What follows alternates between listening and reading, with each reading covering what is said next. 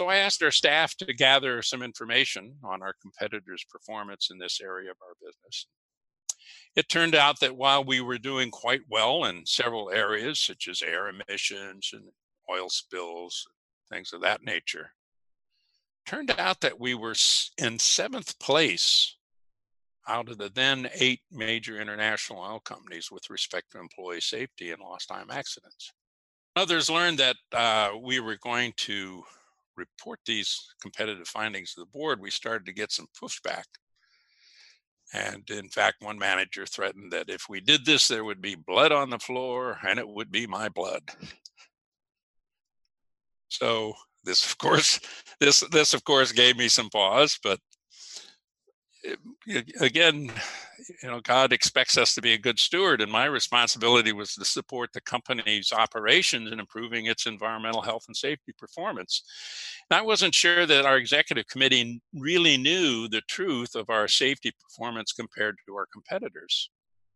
And I knew them, and I just couldn't imagine. I thought if they knew, they would want to do something about it. Welcome to the 9 to 5 podcast, conversations with Christians about lives of faith, integrity, and excellence at work. They are from Christians in Commerce, a ministry supporting and encouraging men and women to be Christ in the workplaces. We hope you enjoy this episode. Hello, this is Luke Kale with CIC. Grateful to be here recording another 9 to 5 podcast with Bill Dalgetty.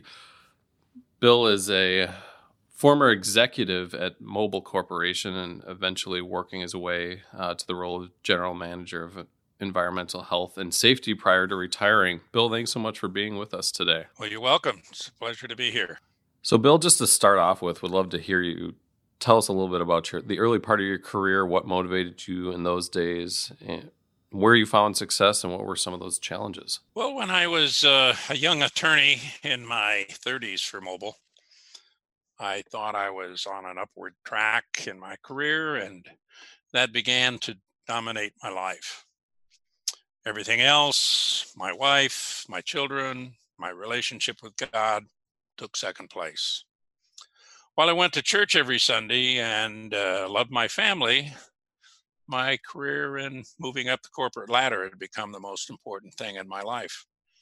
Well, as often happens when you have some disorder in one area of your life, it creeps into other areas of your life, and it impacts those other areas. And my dominant concern for career opened the door to disorder and sin that began to interfere with my relationship with God, His will for my life, not to mention my relationship with my wife and family. But through God's grace and the example of my life, that all changed when I was invited one October evening in a Life in the Spirit program to turn over the mixed priorities and sin in my life to Jesus Christ. I did, and my life has never been the same since. I could tell you a little bit about that evening if you would like.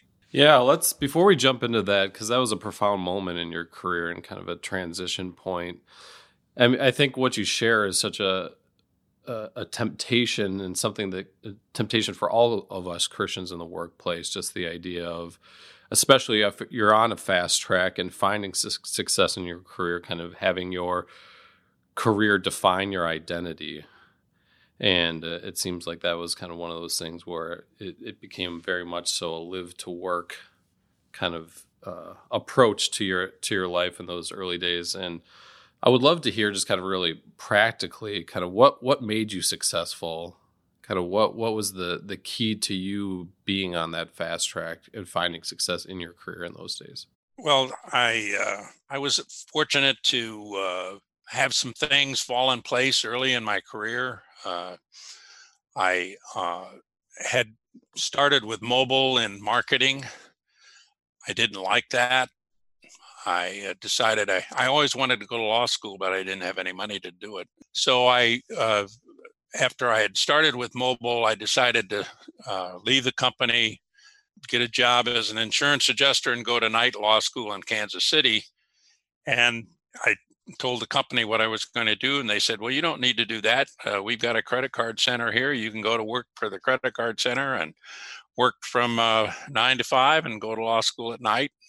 So I did that. And shortly thereafter, they had one attorney in Kansas City who was overworked. He learned that I was going to law school, and he says, hey, how would you like to be my law clerk? And so I became his law clerk while I was going to law school. And he was very generous in the kind of work and the quality of work he gave. And by the time I graduated from law school, I was handling multi-million-dollar real estate transactions and doing things that some attorneys 2 to 5 years out of law school weren't doing. And then after I graduated, Mobil offered me a job and a position and a salary that was much higher than I was able to obtain by going to work for a law firm in Kansas City. So I stayed with Mobil and went into their legal department.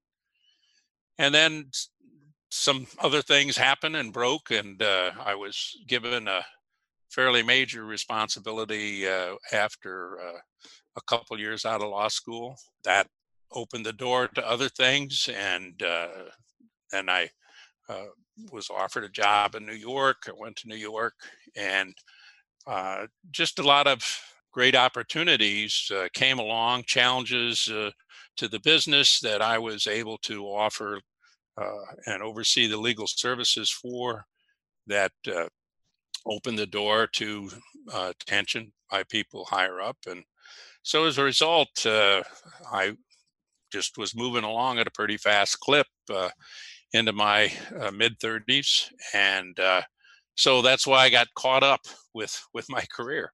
And it wasn't that I didn't love God anymore, or that I didn't care about my family. Those things still were important to me, but the headiness of moving along at a fairly rapid clip early in my life, I succumbed to all of that. Mm-hmm. Yep. No, that's a great story, and I appreciate you kind of telling that additional detail, because it's so relatable when you have those successes and you see yourself thriving in those environments, but they also demand a lot. It's hard to know kind of where to draw the line, and it's very easy to get caught up in it. So you alluded to this in terms of your profound experience that kind of was a turning point for you. Yeah, what happened there, and kind of how did that impact your work life? Okay, well, what had happened was I was involved in teaching high school religion to high school teachers, and there was a woman there who kept after me. She kept inviting me to different things and events and prayer meetings and what have you, and I continued to turn her down. And so she dropped me and went to my wife, and so she started inviting my wife to things, and my wife said yes, and so she started to go. And so there was this kind of Life in the Spirit renewal program that ran for 5 nights in a nearby parish. And so my wife asked me to go, and each night I had a briefcase full of work, and I'd say, no, I'm too busy, I can't go. And she would go, and then she would come home each night from the event, and I could just see a lot of joy in her. And then on the 4th night, she came home and she was absolutely radiant. And I looked at her, and then she said to me, I think I could forgive almost anything of anybody. I said, wow, to myself, I better go. It was the last night, but I better go and see what's happening. She said, you shouldn't be able to go. This is the last night. You missed the first 4 nights. I said, well, I'm going to just come and check it out. Yeah. Well, on the last evening was what they called a healing mass, and I'd never been to a healing mass before. But at one point, the priest who was in charge asked everybody to kneel down, close their eyes, and imagine that they're off somewhere all alone with nobody present except Jesus. And then he said, give whatever need you have, whether it's a need for healing or reconciliation in your life or a sin in your life, give it to Jesus. So I dutifully knelt down, closed my eyes, And for whatever reason, imagine that I was off on a lonely country road south of Kansas City, Missouri, on the way to my wife's grandmother's farm. So I'm standing there. Jesus is standing in front of me. I say, well, Lord, you know what's been going on in my life, the sin and the disorder. Would you take it from me? And before I finished the question, I I could feel an answer. It wasn't a verbal answer, but I could feel a yes. And I just had this sense of release kind of go through my body and the proverbial weight being taken off my shoulders. And I I knew it was happening. And I I was it was so real. I can describe the farmhouse we were standing in front of, where the mailbox was, where Jesus was standing. It was if I'd been transported by the Spirit uh, from the church to that country road. Well, that time finished. The priest said a nice prayer and went on with the rest of the evening's program. And as the evening progressed, I start to wonder, now, did that really happen? Or did I just imagine that? So the program for the evening finished, and they had prayer teams around the church that were available to pray for people for various needs. And so I thought, well, maybe I'll just go up to that prayer team. I'd never done anything like that before, but just go up for a little insurance that what really happened really happened.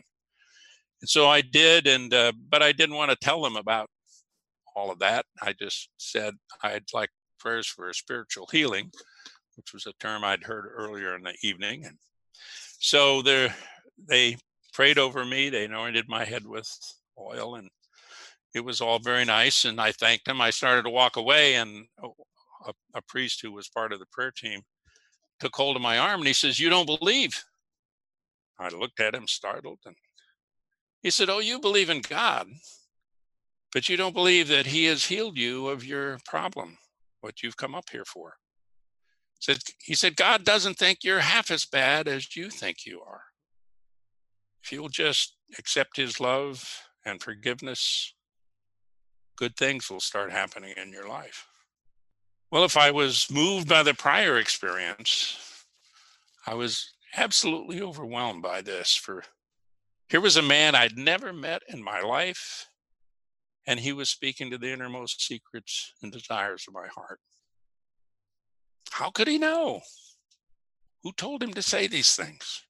Well, the next morning I woke with a tremendous sense of peace, and God started the long process of changing my life. Yeah, so how did you feel yourself being different at work then?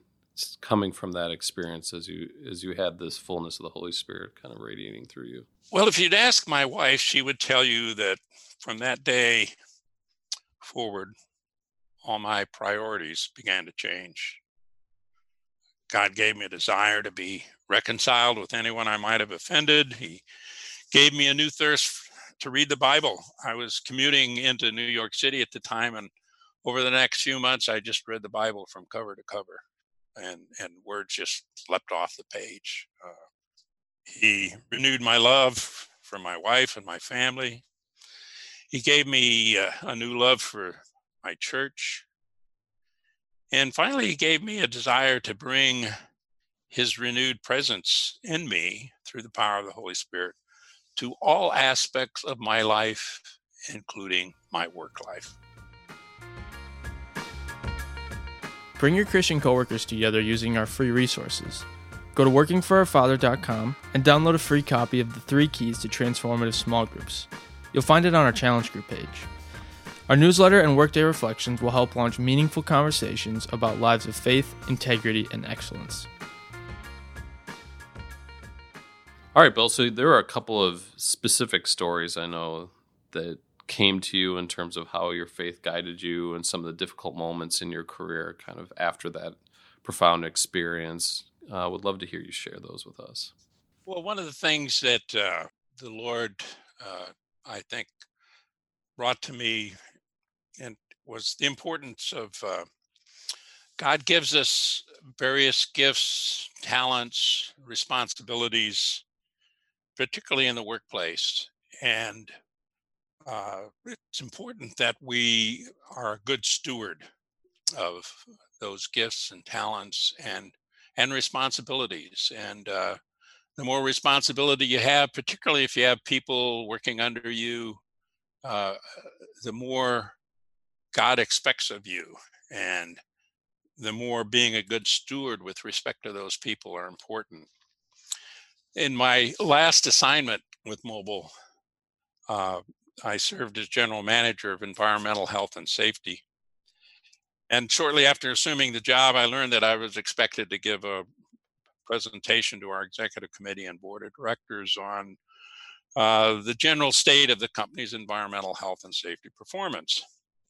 So first thing I did was get out some past reports and see what people before me had done. And I noticed in looking at past reports that there had been no comparison of our company performance to our competitors' performance. There were comparisons to industry average, but not to our competitors' performances. And I knew that in the financial end of our business, we track competitive performance in every way it could possibly be measured. So why weren't we doing this in environmental health and safety? So I asked our staff to gather some information on our competitors' performance in this area of our business. It turned out that while we were doing quite well in several areas, such as air emissions and oil spills, things of that nature, turned out that we were in 7th place out of the then 8 major international oil companies with respect to employee safety and lost time accidents. Others learned that we were going to report these competitive findings to the board. We started to get some pushback. And in fact, one manager threatened that if we did this, there would be blood on the floor and it would be my blood. So threatening. This of course gave me some pause, but again, God expects us to be a good steward, and my responsibility was to support the company's operations in improving its environmental health and safety performance. And I wasn't sure that our executive committee really knew the truth of our safety performance compared to our competitors. And I knew them, and I just couldn't imagine. I thought if they knew, they would want to do something about it. So we gave a report, first to the executive committee and then the board. And there was no blood on the floor. Instead, the chairman looked around the table at the various executive vice presidents that were responsible for our major business units. And he said, now, I don't want anyone coming back to me with attempts to reconcile or explain what we've heard today. What I want to happen is for us to change our performance in this area. Well, from that point forward, Mobil began giving a renewed priority to the company's environmental health and safety performance in its operations, which spanned across 100 companies, 100 plus countries, around the world. We began reporting on our environmental health and safety performance on a quarterly basis, just like we did with our financial performance. We set targets for that performance. We established an environmental health and safety management system that detailed specific requirements for every job having an impact on environment and safety, from a stillman in a refinery to the chairman of the board. We made environmental health and safety a significant factor in the appraisal of performance of every manager and executive that affected their direct compensation. When I retired from Mobil 3.5 years later, Mobil had moved from 7th to 2nd place in employee safety performance among the major international oil companies. Wow. And I think God does care about how we do our jobs and carry out our responsibilities. And in this case, lost time accidents are very costly, both to the employee, of course, and to the company. Reducing accidents avoids injuries, saves lives, and the associated costs that go with that. So I kind of felt like my actions in this matter were in line with what God wanted me to do. And his spirit and presence in me gave me the courage and the wisdom to do it. And I love that. Yeah, I love that because it's, such an actionable example, but also something that's both practical, but obviously in the good of humanity, and something that God put you in a position to be in that room with that responsibility to see that need and then actually have the ability to do something. What's something now that you would like to know sooner as it relates to integrating your faith into your work life that maybe we haven't already touched on? I've seen, and I don't think a lot of people realize this, but our work is important to God. Everybody's work, regardless of what you do, it's important to God. Genesis says God placed us in the garden of his creation to work and take care of it. And when we invite Jesus into our hearts, he is with us wherever we go, including our workplaces. We can consult with him. We can ask him, what should we do in relationship to our decisions, or how to relate to others, or how we deal with certain challenges. We can ask Jesus, how should we respond to a given situation? What should we say? How should we react? I remember I would pray on the way to meetings that God would be present, his peace would be present, particularly if I felt like there was a challenge coming. Or sometimes when I'd be in a meeting and things were getting out of hand and one person's going after another person, I would just quietly pray for God's peace. And it was amazing to see how often things changed after I'd be quietly praying. So I think that's an opportunity we all have. We can all bring to our workplaces, regardless of what our job is. That's great. So you actually wrote a book, and I would love to have you talk a little bit about that. So the book's called Hope for the Workplace. Tell us a little bit about the book and what inspired you to write it? Well, the premise of the book is based upon something St. Paul says in Colossians, where he says, the mystery that has been kept hidden for ages and generations is Christ in you. So the premise of the book is if we accept God's invitation to dwell in us, we can be the hope for business and commerce. We can transform our workplaces and how we relate to others or conduct ourselves, and that we conduct ourselves with integrity, or God wants us to seek excellence in what we do. He wants us to be good stewards of what our responsibilities are. That's great. And this book is full of amazing stories, some of which are your own story, isn't it? But what's another story that kind of stood out to you as being especially compelling from that book? Well, they mention a story of a fellow in the book. His name is Doug. His name's actually something different, but just to protect his anonymity, we called him Doug. But what happened was Doug went to work for a new company in San Jose that resulted from a merger of 4 other companies. And after the new after the new company went public, both management and investors carefully watched the company's first quarter results. As the end of the quarter drew near, it appeared that earnings were going to fall short of projections. So management decided that it would pre-bill some of the next quarter sales so that earnings for the current quarter would meet projections. Well, when Doug learned of this, he protested to his boss, and he said, I'm not going to be a party of any accounting manipulations that might result in the misstatement of first quarter earnings. And the boss said, well, there's nothing I can do. This was a decision made by senior management. Well, it turns out that Doug knew the president of the company from his work in one of the smaller companies. And so he told his boss that he was going to call the president and express his concern. And Doug did that.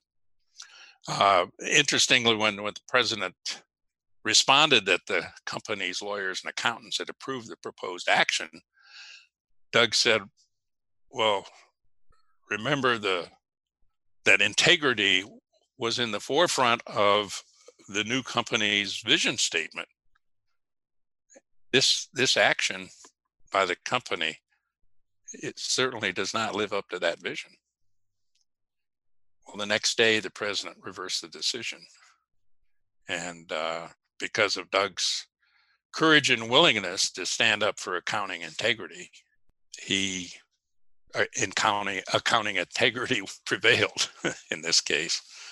And Doug, if you ask Doug about this, he would tell you that his Christian faith and that his relationship with Jesus enabled him to have the courage to take advantage of his prior relationship with the new president and to go forward and take a stand. Boldness can be really scary in work settings because a lot can be at stake. You can, your income, your livelihood, if you have a family and kids, in those moments where doing the right thing can feel very risky to one's, survival in some cases. So it's amazing when that boldness is both considered, but then actually followed through on. So that's a great story of someone doing the right thing and then ultimately it probably working out well for the company and certainly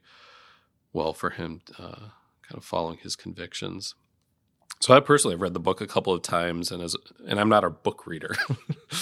Getting through a book is a huge accomplishment for somebody like me. So, but it's really just all the stories that make it so easy to absorb, and they're also inspiring. So in terms of purchasing this book, we don't usually do many promotions, but this is going to be an exception because it's certainly aligned to the whole spirit of this podcast and the mission of CIC. So you can buy the book at hopefortheworkplace.com.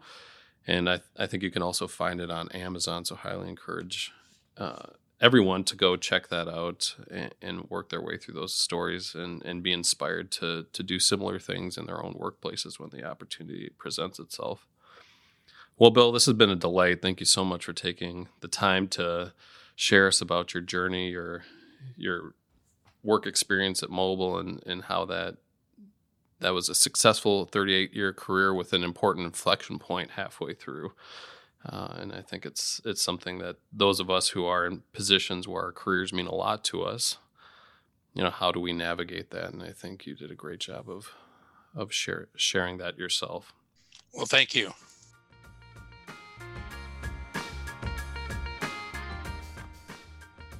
Thanks for listening to this podcast. You'll want to check out our website at workingforourfather.com. It's constantly being updated with new content to support you and others in living your faith at work.